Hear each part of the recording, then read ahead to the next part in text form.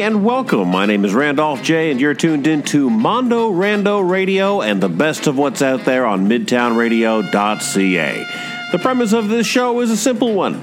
Each week we'll be hosting intimate and interactive chats with familiar friends and fascinating strangers about their passions. Could be rock climbing, gardening, Star Trek, or anything else that gets them excited. Our guests are sharing their fondness for the various subjects that help shape who they are, and occasionally they may even share their strategies for dealing with everything else in life. It's a relatively new show, and your feedback is more than welcome. Find us on Facebook under Mondo Rando, on Instagram at Mondo Rando Radio, and you can email us anytime at mondorandoradio@gmail.com. Our special guest today is good friend and model airplane enthusiast Will Dixon of Cambridge. Will be sharing his experience, knowledge, and expertise in the fine art of model airplane construction. So without further ado, please enjoy this brief conversation with our good friend, Will Dixon. So Will, tell us, what is it about airplanes that gets you so excited? I'm not sure. I've always looked up. If I'm outside, I look at what's around me. I seldom look down. This is probably why I trip on things, but I've always been attracted to the sky. Okay. My dad was interested in airplanes, but he didn't chase them, quite as much. I know he did, he's an enthusiast as well, but when he had kids, you got to work, you got to do that. Once he figured out I was into airplanes, well, then all bets were off and off we went. That's kind of cool. I grew up, where the Toyota factory, basically on the south side of the Toyota factory, not on the property, but just across the street from it now. And facing north was the airport. Mm. And back then, you could hear the airplanes when they were on the runway getting ready to go. So if we heard anything the least bit unusual, we were like either in the backyard trying to get a glimpse of it, or Dad would just throw us in the car and drive up there. Now there's an app that I use that I can kind of sit on my couch and see what's flying pretty much anywhere on the planet. But if I hear something weird fly by or strange or unique, I will run outside. And now I run outside with my phone because I can look at the app and see if it shows up on radar, depending on what kind of aircraft it is. Mm-hmm. I can kind of look up in the sky and go, hey, that's a such and such, something, I just identify what just flew by and see if it's worth running up to the airport or where it's headed. Or Now, what does it take nowadays to get you? Because you've seen every kind of airplane probably that there is at this point. So what does it take to get you excited enough to run outside? It's got to be low enough flying that you can see it. If I hear something unique that I've not heard before, that's a guarantee off the couch or wherever I'm doing and out the door, usually with my dog Molly, because I used to take her out at the airports and she would bark at the airplanes as they would go by. So she knows that if there's a helicopter and an airplane and it's loud enough, it's kind of a contest between the two of us, whose ears go up first. Right. And then who kind of makes a run for the door. So your ears must be pretty well tuned at this point, or do you get out for a lot of lawnmowers in the summertime? I hate that. Lawnmowers are the bane of my existence when it comes to chasing airplanes. That can get me. But every once in a while, you'll see something go by that you've never seen before. And that's kind of neat. We're in a unique spot here because we're an hour and a bit out of Toronto. We've got the Brantford Airport. We've got the air park in Guelph, which is actually an airdrome, which is kind of a rarity. It's a small little airport with a lot of character and some very interesting things going on.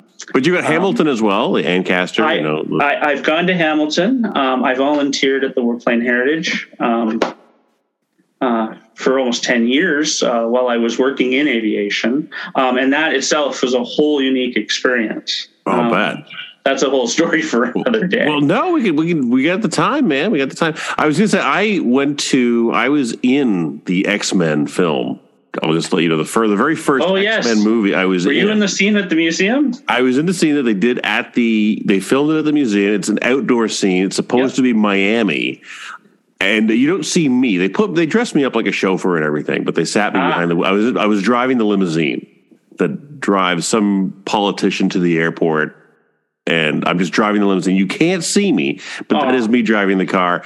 I only got that gig because I was working in the funeral business at the time, and the guy I worked for, would hire out limousines and hearses for films. So that's why I got that gig. But it was my first time there since I was a kid, because my dad was also big into airplanes, and it was my first time out there since then. And it's an amazing place. Yeah, they've got a lot going on. They always have something interesting going on. And as someone starting out my career in aviation, I volunteered there, just with the hope that I could get in and on the ground level and do something. I was about to say, if you're dealing with airplanes, it's best to get in on the ground level. Yeah, you don't want to rush into anything. Yeah. So tell us about your career in aviation. How did you get started? And what did you do? I went to college in Toronto, Centennial College, if I can put that out there. Sure. They have a course both for aircraft technicians, mechanics, and then they have the avionics side of it, which is aviation electronics. Mm-hmm. At the time, we're talking a few years ago, GPS was new. We actually didn't cover that in our course, which really got me. It was fascinating, obviously, but we learned a lot of analog stuff. Mm-hmm. Civilian aviation still today are flying aircraft that were produced between the 50s and the 70s. Mm-hmm. The newer stuff is coming on and becoming more popular. But you still had to go, if you were working in general aviation, which is non-airline stuff, or business stuff, you were starting with the smaller aircraft. So you had to learn how all that stuff worked, mm-hmm. and that's what they taught us in school. That was a great experience. It was basically a 3-year course. They had recently crammed into 2 years, and it was like working a 9 or 10 hour day, depending on what course you had on what day. Mm-hmm. And there was a lot of theory, and they didn't have fancy graphics or PowerPoints back then. So there's a lot of drawings. Fair enough. So you got into it, so you graduate, and then where you go? Well, initially I didn't work in aviation. I ended up finding a warehouse job until I got into it, which was actually a number of years. Oh, wow. Okay. When I finally did work at the airport, it was for an FBO, which is a fixed base operator, mm-hmm. Who had hangar facilities, mechanics, and an avionics shop attached to it. And where was this? It was just a stone's throw from the Warplane Museum, actually. Oh, nice. Okay. So after work, I'd go over and look over the fence, or if it was open, I got my membership pretty much immediately when I got the job. And, on Thursday nights and weekends, you could go in and help volunteer and work on those aircraft. So, yeah. Let's see. I worked on all kinds of smaller aircraft, from, the average Cessna to some of the twin engine private aircraft. So these are prop planes primarily? Pretty much. Yeah. And there's a decent variety, mm-hmm. And there's always different versions and newer versions. The most recent aircraft I had worked on was a business jet that was literally a week out of the factory. Mm-hmm. When someone down there realized that they forgot to put a diode in line with a radio in some circuit, and it's like, boss throws me this little bag with a part in it and says, go nuts, So basically they forgot to put in FM. It was just AM, or like what? Something, Something like that. That's kind of cool, though.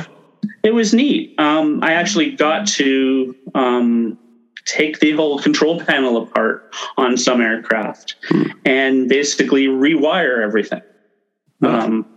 Which was a lot of fun. It gave me an appreciation for a long-term project. Aviation is, especially when it comes to maintenance, is seldom a quick fix. It's either fixable really quick, or it could take a while. Yeah. Because you need to get the correct parts. You need to get everything in place and make sure it'll work, let alone trying to figure out if the new radio or the new altimeter will work with the old system on board. And if it doesn't, you might have to replace that part. Mm-hmm. With aircraft, let alone space missions. Everything has to be certified to the nth degree. If they're making bolts, nuts and bolts for aircraft, you can buy the same, it looks like the same thing at Home Depot.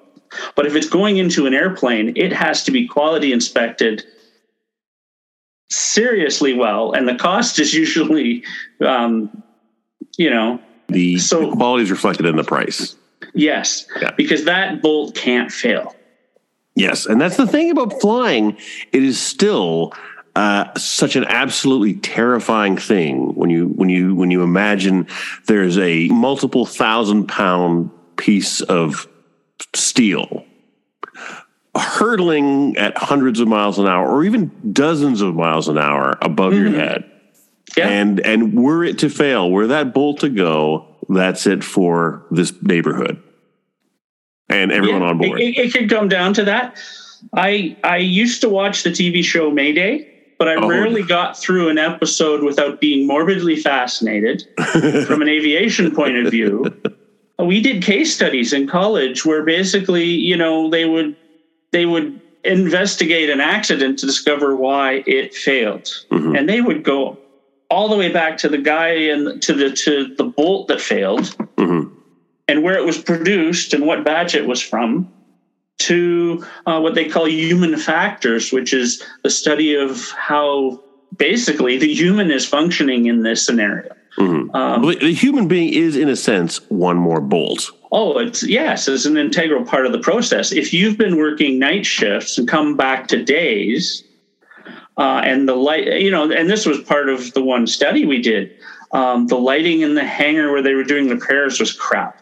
In the part room, it was worse. The guy couldn't figure out the bolts he had, so he picked one that was a tiny bit shorter and made all the difference. Back then, it was all done on paper, too, mm-hmm. in our example.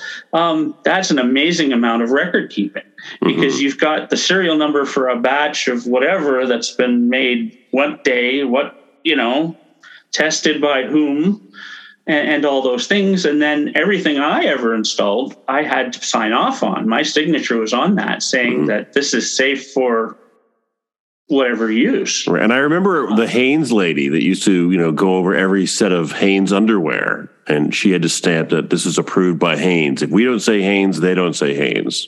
And she had a lot of pressure on her. I can only imagine what the level of pressure is on someone that is verifying and validating and stamping. Yes, Will says it's okay that this goes on this plane, which is going to go in the air and fly over your house. Yeah. And since I was an apprentice, my mentor or manager or boss basically had to sign off on it too. Mm-hmm. So he had to check my work to make sure I hadn't screwed up something or missed something. So he was on his game. Yeah. I don't know if I'm not a pilot, but I know how things work. Well, now let me ask you this. Did you ever consider becoming a pilot?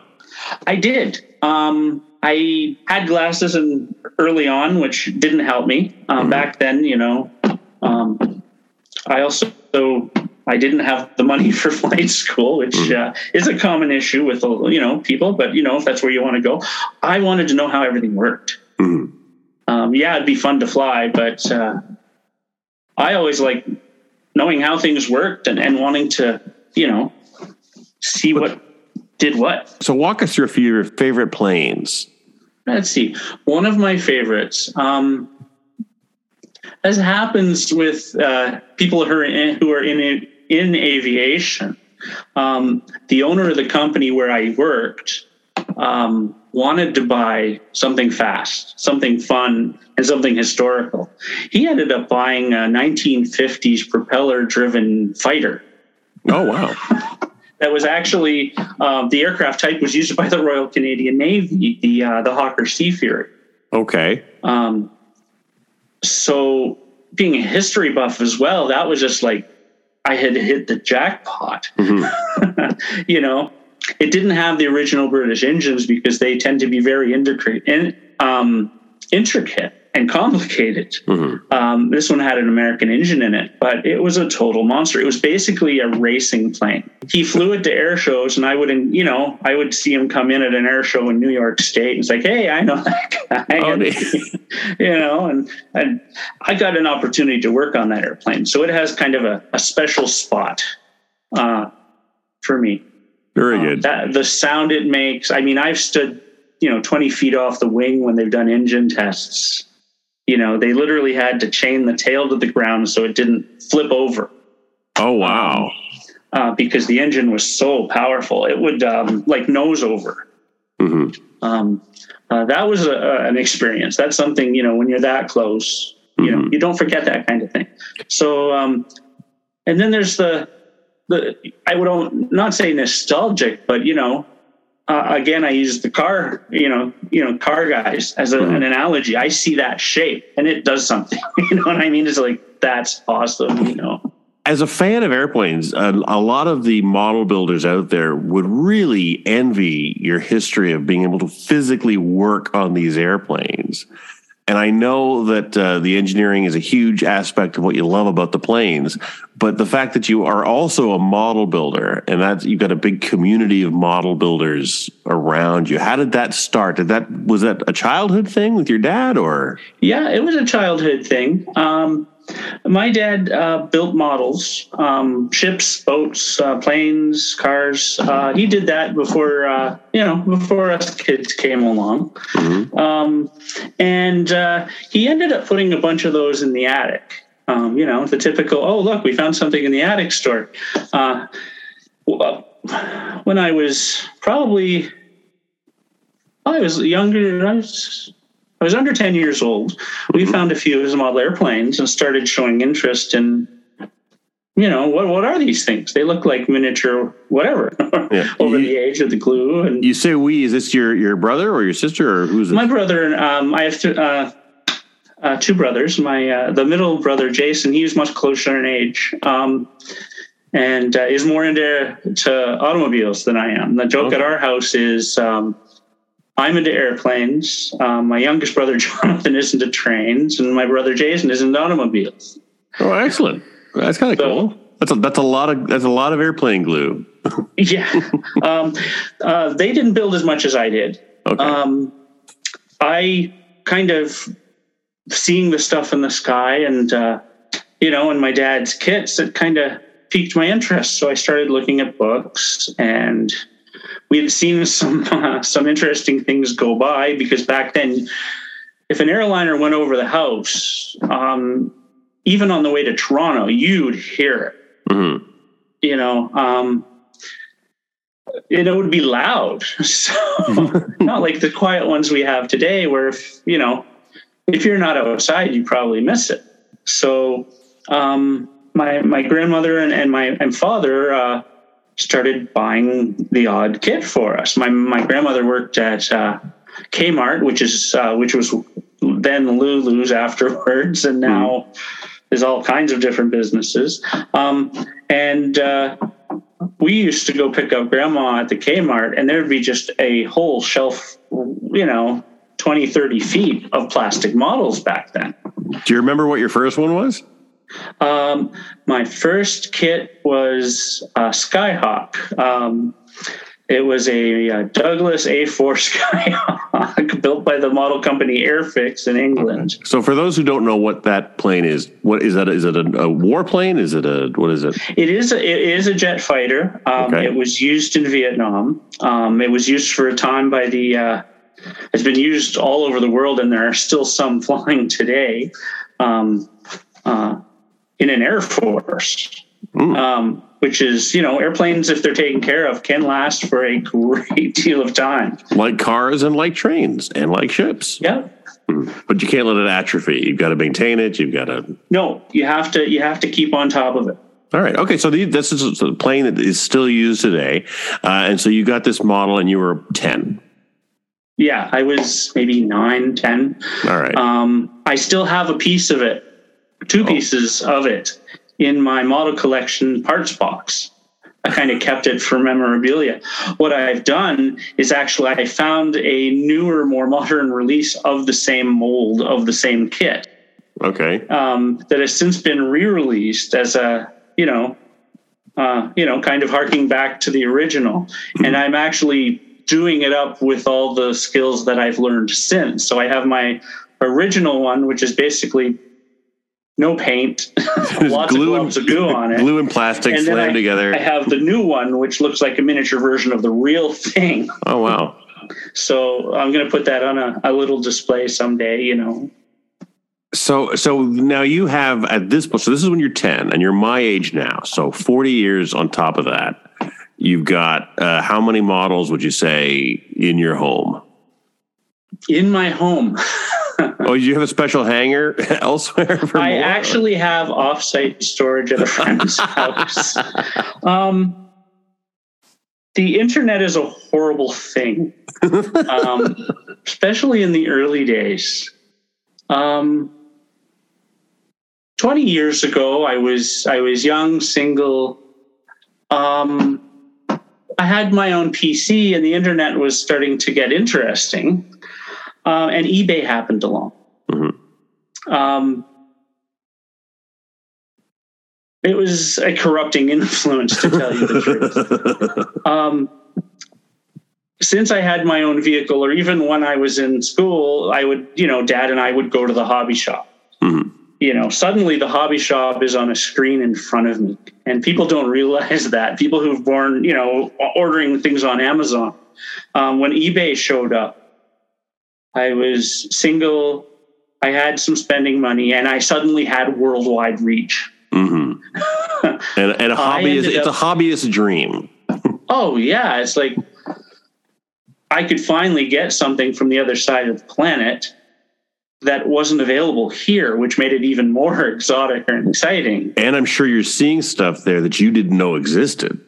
Entirely. I was getting stuff from everywhere and at reasonable prices before, this is before the postage rates were insane as they are today, or the shipping. Mm-hmm. So I noticed you avoided the question of how many planes we're talking about. That's because I don't want to get in trouble. No one's going to hear this. Will. It's like, this is a whole other subculture in the hobby industry. Is you have collectors and then you have builders. Mm-hmm.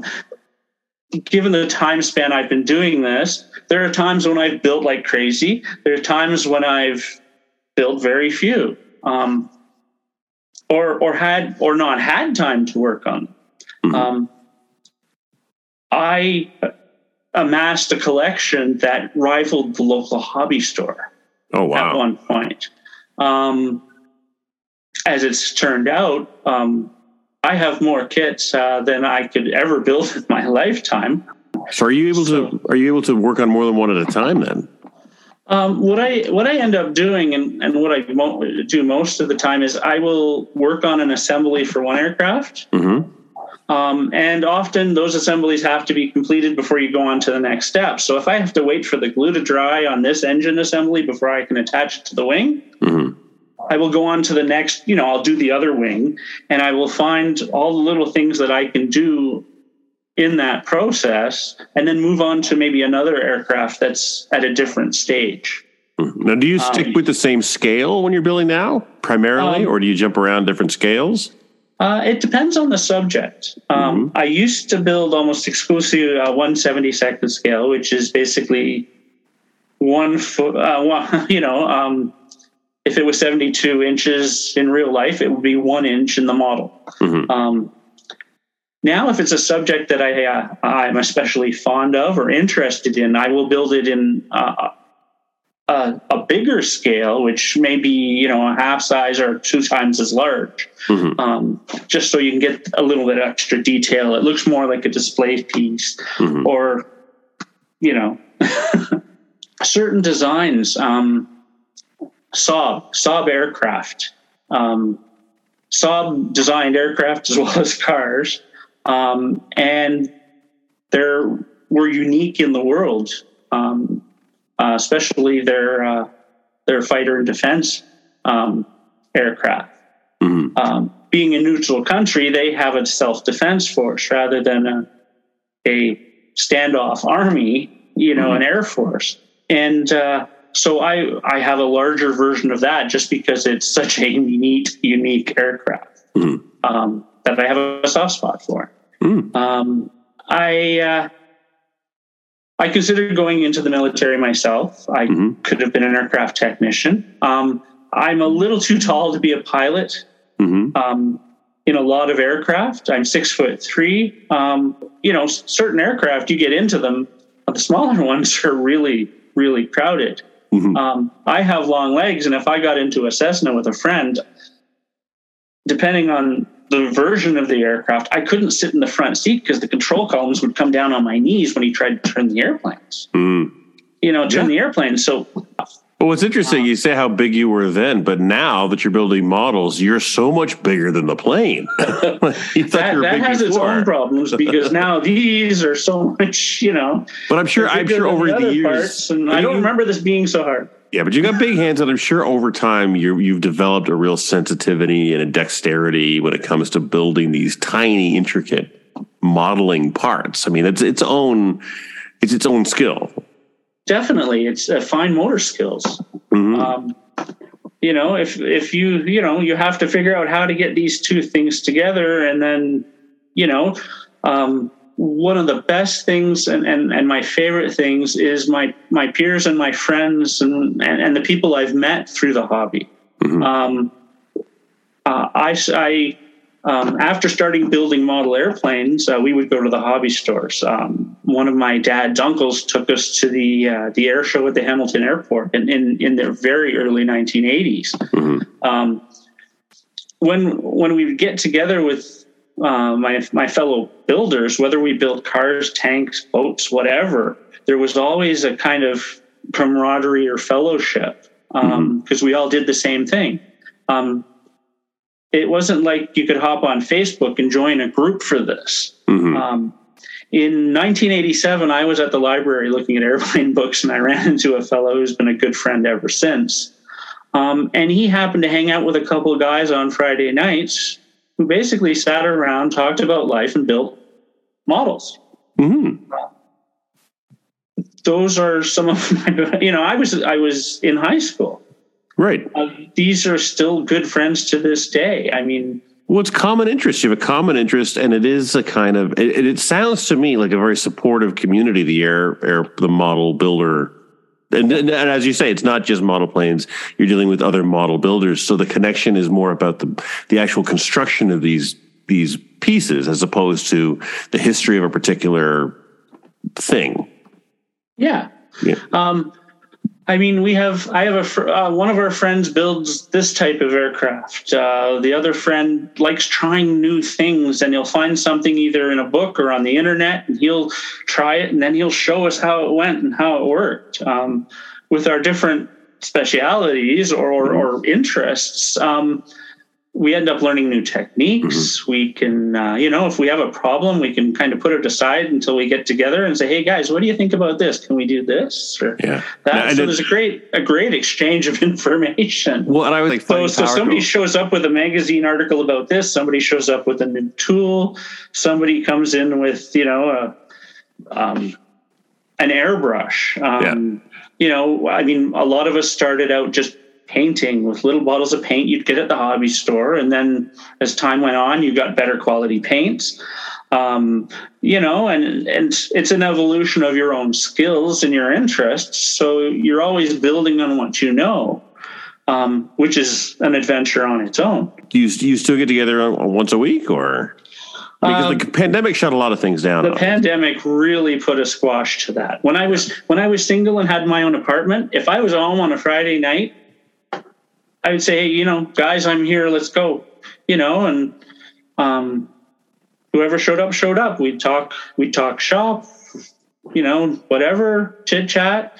we'd have some snacks, and we'd hang out. Yeah, and they bring bring their models and work on them there. I have a handbag. My wife sells handbags on the side, and it has the 2 or 3 kits that I'm working in, and then I have a toolbox that I take with me, and it has everything I need to do a remote build.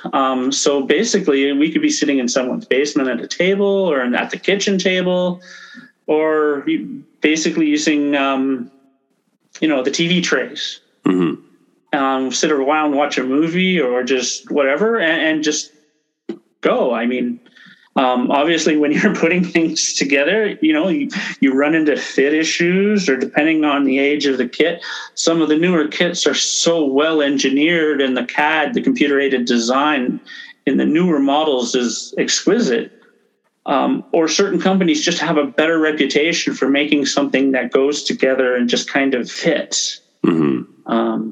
The actual process of building something really works for me, and that's what I really enjoy. I have usually 4 or 5 kits on the go at any time. Now, that could be from the point where I've opened the box and started clipping parts off of the trees, or I remember that. You get those together. That's to fun. Okay, the wings are on this, and they're drying, and I can't really hold it because it's going to move. So I'll put that one aside, and like I said, I would work on different parts of kits. Recently, I've had a backlog at my paint booth with my airbrush. So I literally have 10 kits that are ready to be painted, and a couple more that are in several different stages, because you can only do one color at a time, and then you have to either mask them or, make sure that the next coat of paint doesn't overspill. And then there's the maintenance of the airbrush and different things like that. I come home from work and I have if I have an hour, it might not be enough time to do that process. So I end up putting that off until I do have time. So there are a number of kits in various stages lying around on shelves, and a couple on the bench, and one in the paint booth usually because I'm running out of space. And then, I get another kit in the mail, and Tammy, my wife, is like, "Oh, are you going to finish the one you already started?" And it's like, I'm not going to start this one. Not for a while. Oh my goodness. Yeah, Tammy is great. And I can only imagine, I'm sure there are a lot of hobby widows out there that are sympathetic to Tammy and what she has to deal with as far as these kits arriving. Yep. Well, it's always been a subject of discussion, because I used to say, and my friends in my hobby group that I've been a part of since 1987 have always, and their spouses, because the spouses would get together in the earlier days and hang out and talk while we were doing our thing. It was a great social aspect, but they would rather have us in the basement messing around with planes, trains, and automobile models than out, say, maybe getting drunk out of our minds, or doing things that maybe we, are a little less productive. It's a sliding scale of approval. Yes. When that $200 kit from Germany arrives, that can be a little awkward. Not that I've done that. As far as we know, yes. And as long as you know Tammy's schedule, when she's going to be home, and we'll be able to get the mail. And well, yeah, you can always have it delivered to your friend's house. Yeah, get a post office.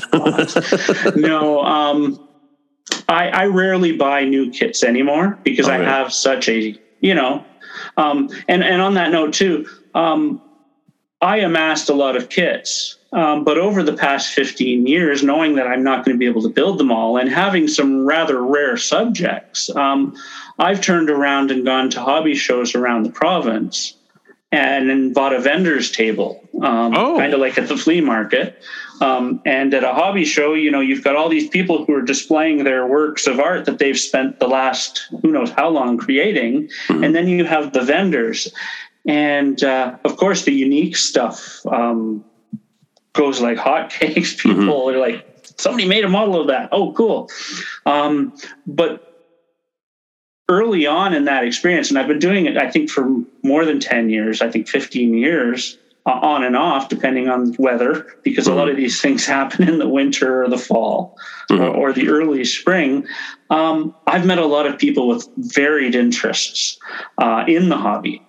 So that gives us, you like those too, and then you start a conversation, and then you make a new friend. There's a hobby group now in Preston with the hobby store there.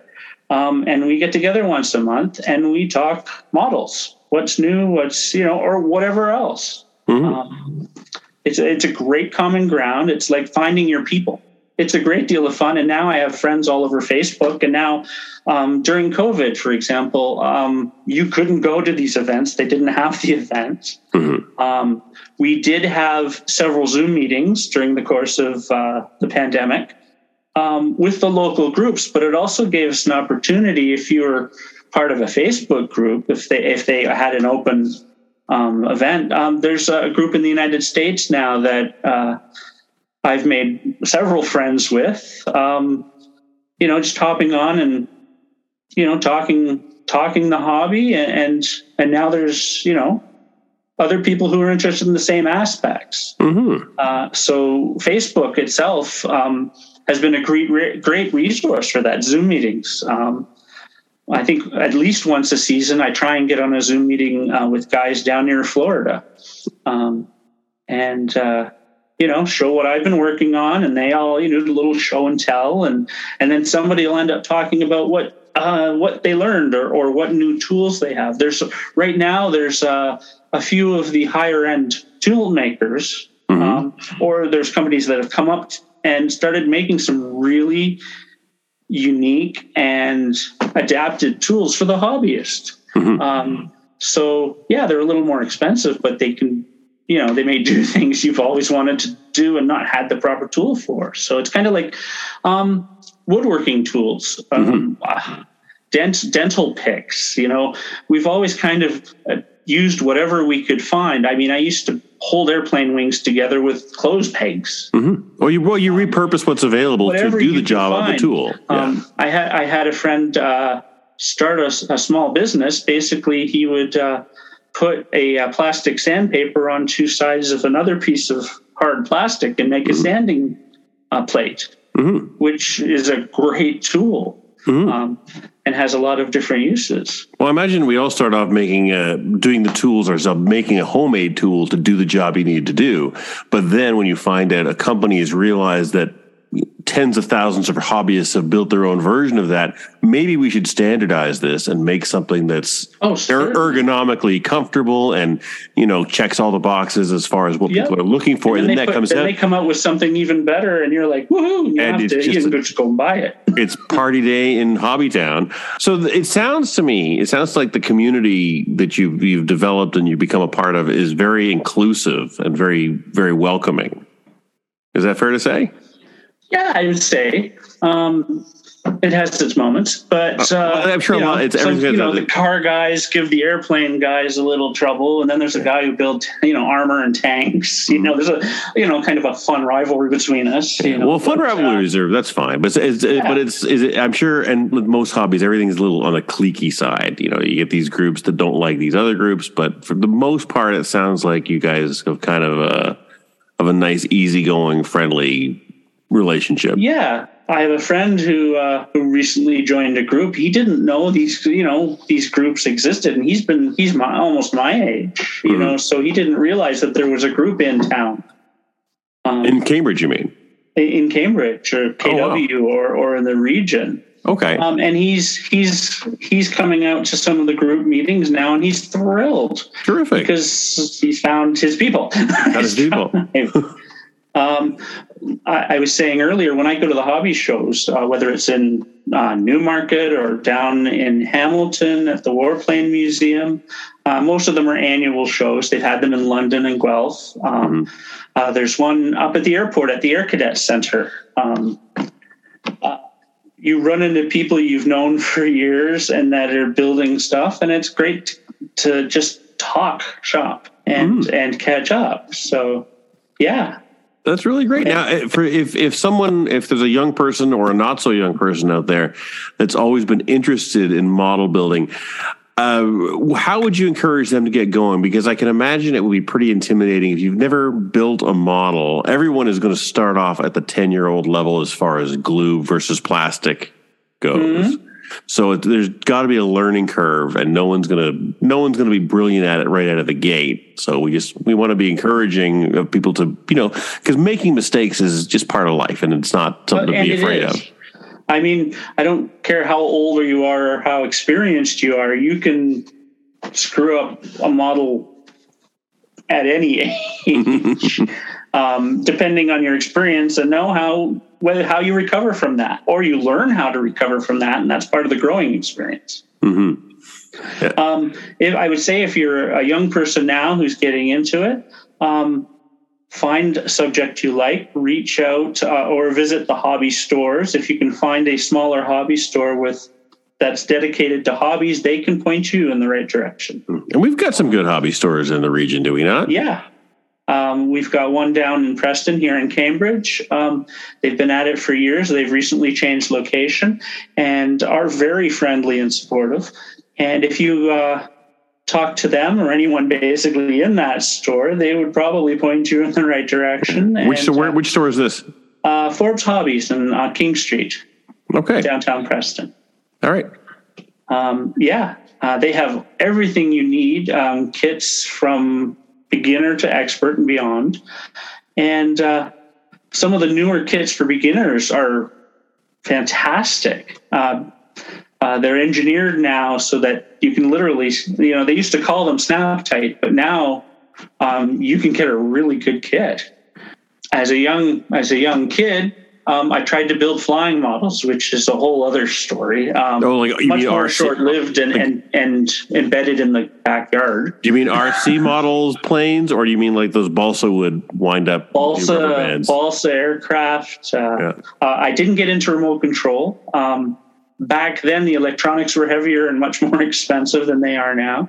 Oh, it was very prohibitive. Now you can buy one made out of styrofoam that'll fly as soon as you charge the batteries. Yeah, where's the fun in that? That's. I'm sure it's still fun. What am I talking about? It still looks like a lot of fun. But yeah, when I was younger, I looked up. I saw those planes going and wondered where they were going and coming from and what they had seen. If they could see. Yeah. The people on board. Well, I've always dug the.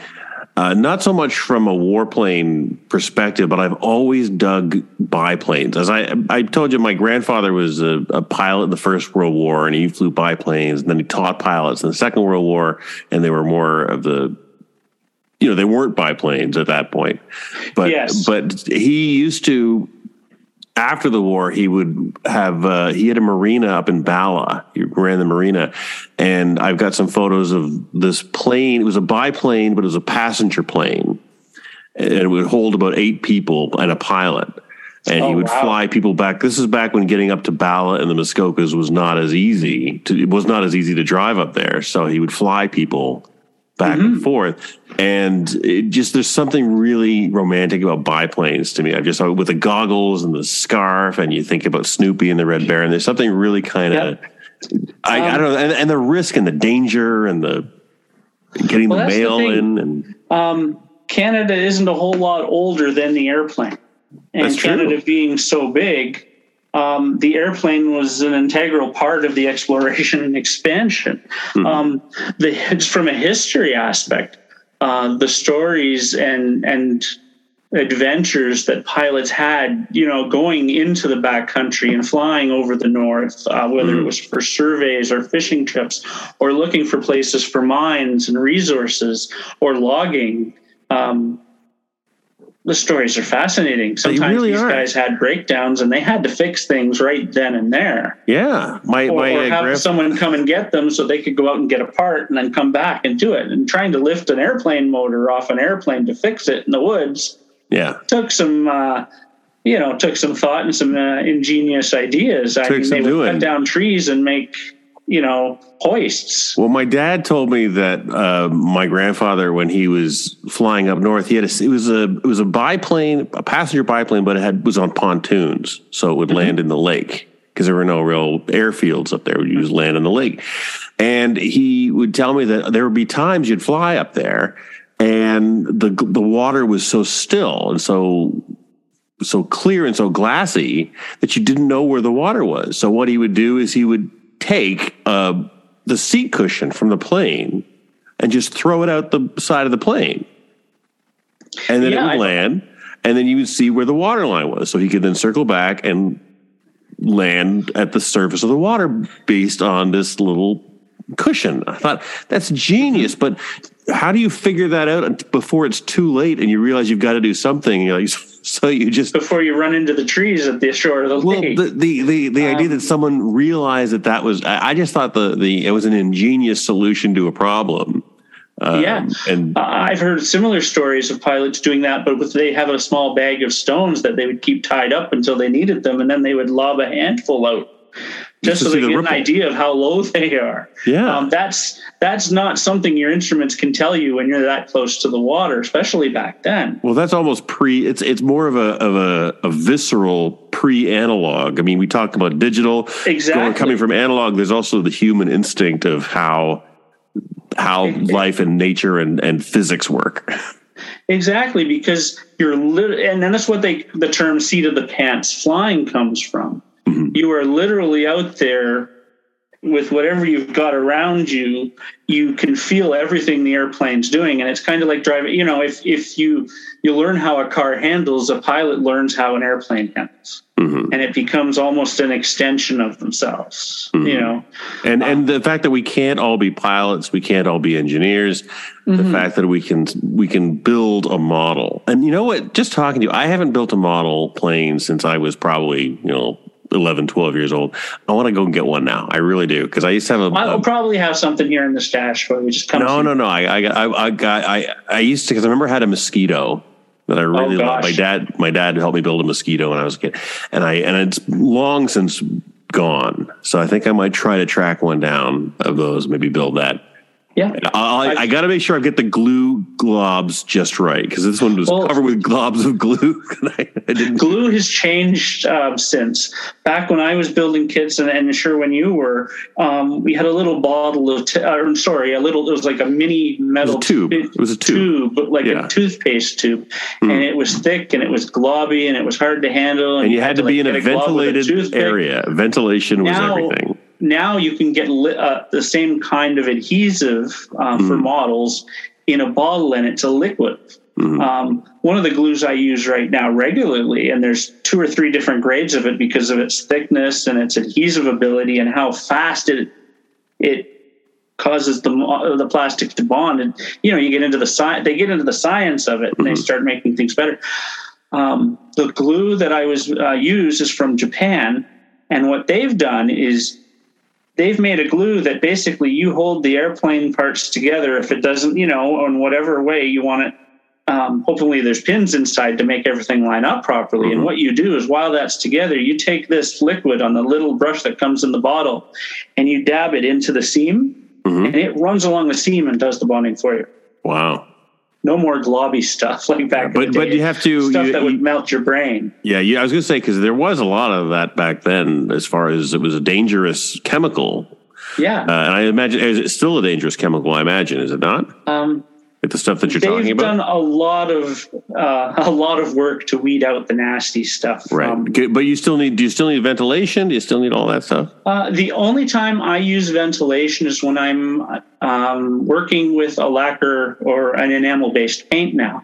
And I've since switched a lot of it over to acrylics, which don't smell nearly as bad and won't do as much physical harm. Well, and the tubes will tell you, right? Obviously, if you're going to make a model, follow the instructions on the chemicals that you're using, use them appropriately. Yep. If it says ventilate, wear gloves, masks, goggles. When I was building flying models, they had a clear product called aircraft dope, which was used on the real airplanes that were covered with metal frames with fabric over the wings. Oh yeah. And that stuff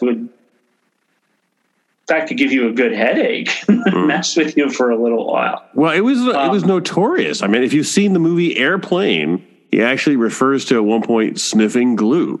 He talks about... that was a concern because young people were building model airplanes and getting a little I don't know, stoned. Yeah. I can't say I was ever that far. Well, they were doing, but it was a lot. They were harming themselves. It was very bad. Yeah. It was a real kind of that's the word now. Pandemic kind of became a bit of an epidemic for a while, and so hopefully those days are behind us. It became an addiction thing. I mean, I'm not certain how severe it was. Yeah. So there's always someone who takes it to an extreme. Yeah. But the products nowadays are a lot easier, and especially with things being international, I couldn't get my favorite paint for almost 15 years because it didn't meet Canadian health standards. They've since reformulated it, made it into a better paint. And I think you said they've since dropped the standards, so everything's fine. Yeah. It's kind of like lacquer thinner for, you can buy it at Canadian Tire. If you were to get a 5-gallon drum of it from somewhere, it would probably come with a hazardous waste pamphlet. Yeah. But it's true of any hobby if you're going to pick it up. If, like oil painting, for example, or woodworking, anything where you're using chemicals, you've got to be smart, and you've got to follow the instructions, and you've got to do it safely, because if it's going to cause you physical harm, then it's not worth doing as far as, a hobby goes. Yeah.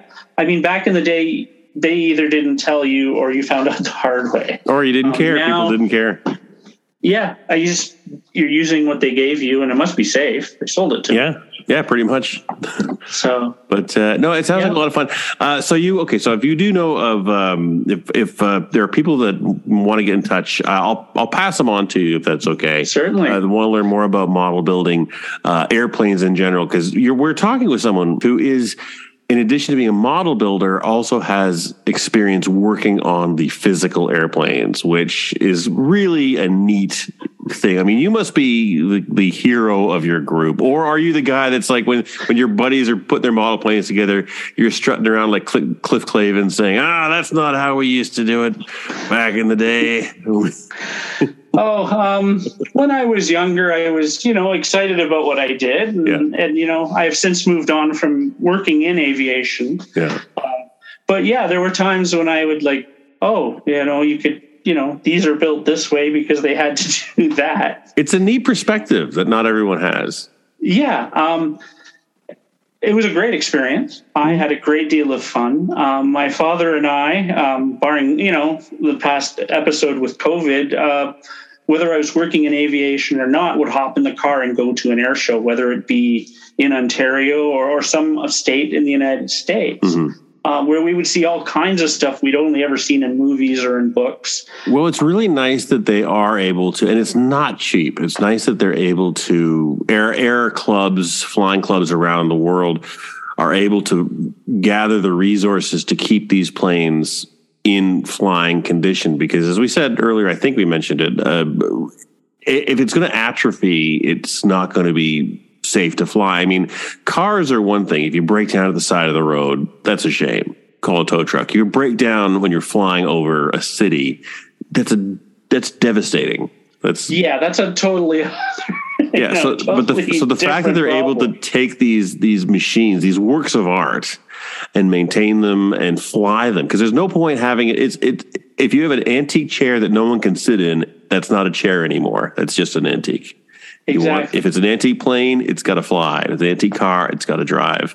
In my view, No, I agree. There are private individuals have a good deal of money and an enthusiasm for aviation, who are taking aircraft that haven't flown in years or finding older aircraft and restoring them to flying condition. And it's fantastic. It's exciting. It's making something work again. It's making history come alive. It's really bringing it to a visceral.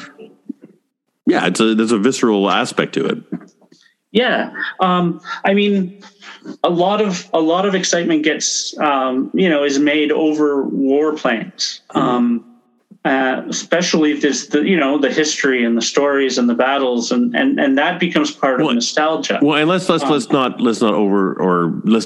not mention the propaganda aspect of it and all the war movies that came out. There's always propaganda. There's a very romanticizing of the Air Force, and I'm not knocking the Air Force. Oh no, but there's a definite.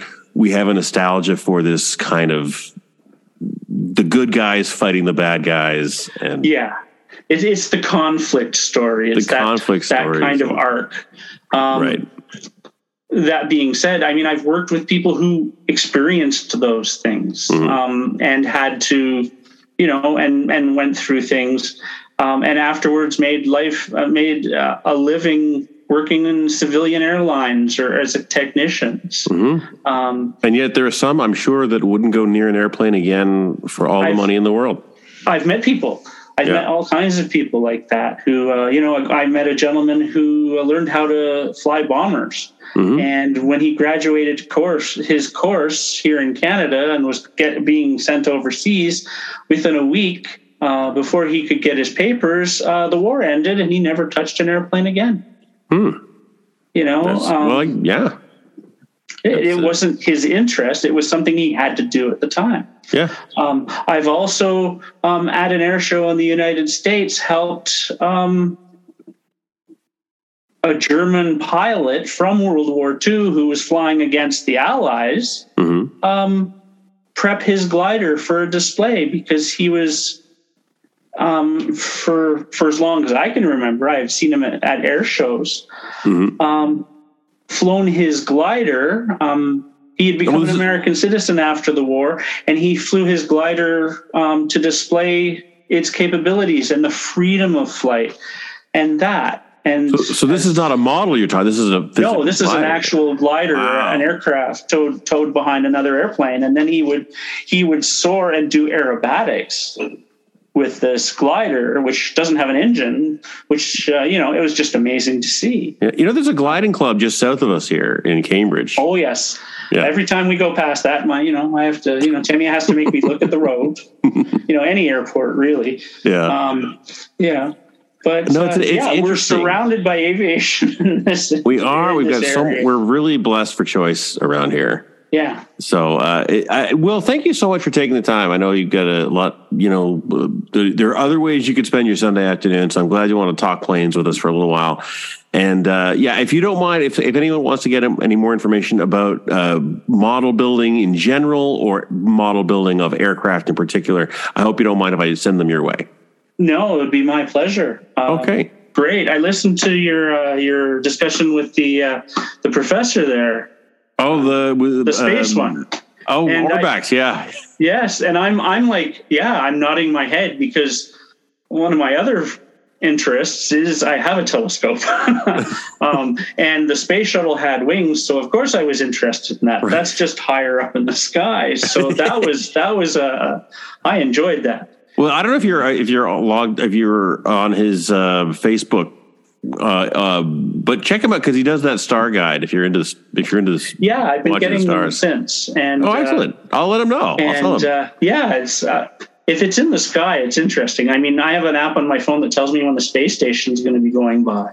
And I've literally stood on the doorstep and watched it here in town. I was like, it goes back. That's pretty cool. It's nice that we can still see stars in Cambridge. Oh, yeah. They changed to the new LED lighting, and it doesn't broadcast out as much. It's straight down, and it does wonders. Oh, you mean the space station? I thought you meant the stars. Either. I mean, seeing stars in town is almost... It's like, where did those come from? They're not supposed to be here. But I can go out while I'm walking Molly, and while she's doing her business, I'm looking at the constellations that I've always seen, and there's a comet right now in the northern sky between two of the the North Star and whatever. Yeah. And that the last time it was here, there were dinosaurs roaming around. So that's kind of neat. It is really neat. All right, Will, I appreciate your time. And I'll send you all the links later today or by the end of tomorrow, at least. Great. Well, thank you for the opportunity. Oh, my pleasure. I find what you do fascinating on a good day. So I'm glad I could help. Well, you definitely added to the fascination. I really appreciate it. I'll talk to you soon. All right. Thanks. All right. Bye. Bye. And that will just about do it for this week's installment of Mondo Rando and the best of what's out there on midtownradio.ca. My name has been Randolph J. I sincerely thank you for joining me, and I especially want to send thanks out to our good friend Will Dixon for sharing his passion about constructing model airplanes. If you're interested in learning more about how to construct your own model airplane, or you want to join a group of like-minded individuals, please do let me know, and I will pass that information along to Will. My email address is mondorandoradio@gmail.com, and you can also find Mondo Rando on Facebook and Mondo Rando Radio on Instagram. Now get out there, have a wonderful week, and whatever you do, try to find a little extra time to share your passion where appropriate. Have a great day. Back soon. Bye-bye for now.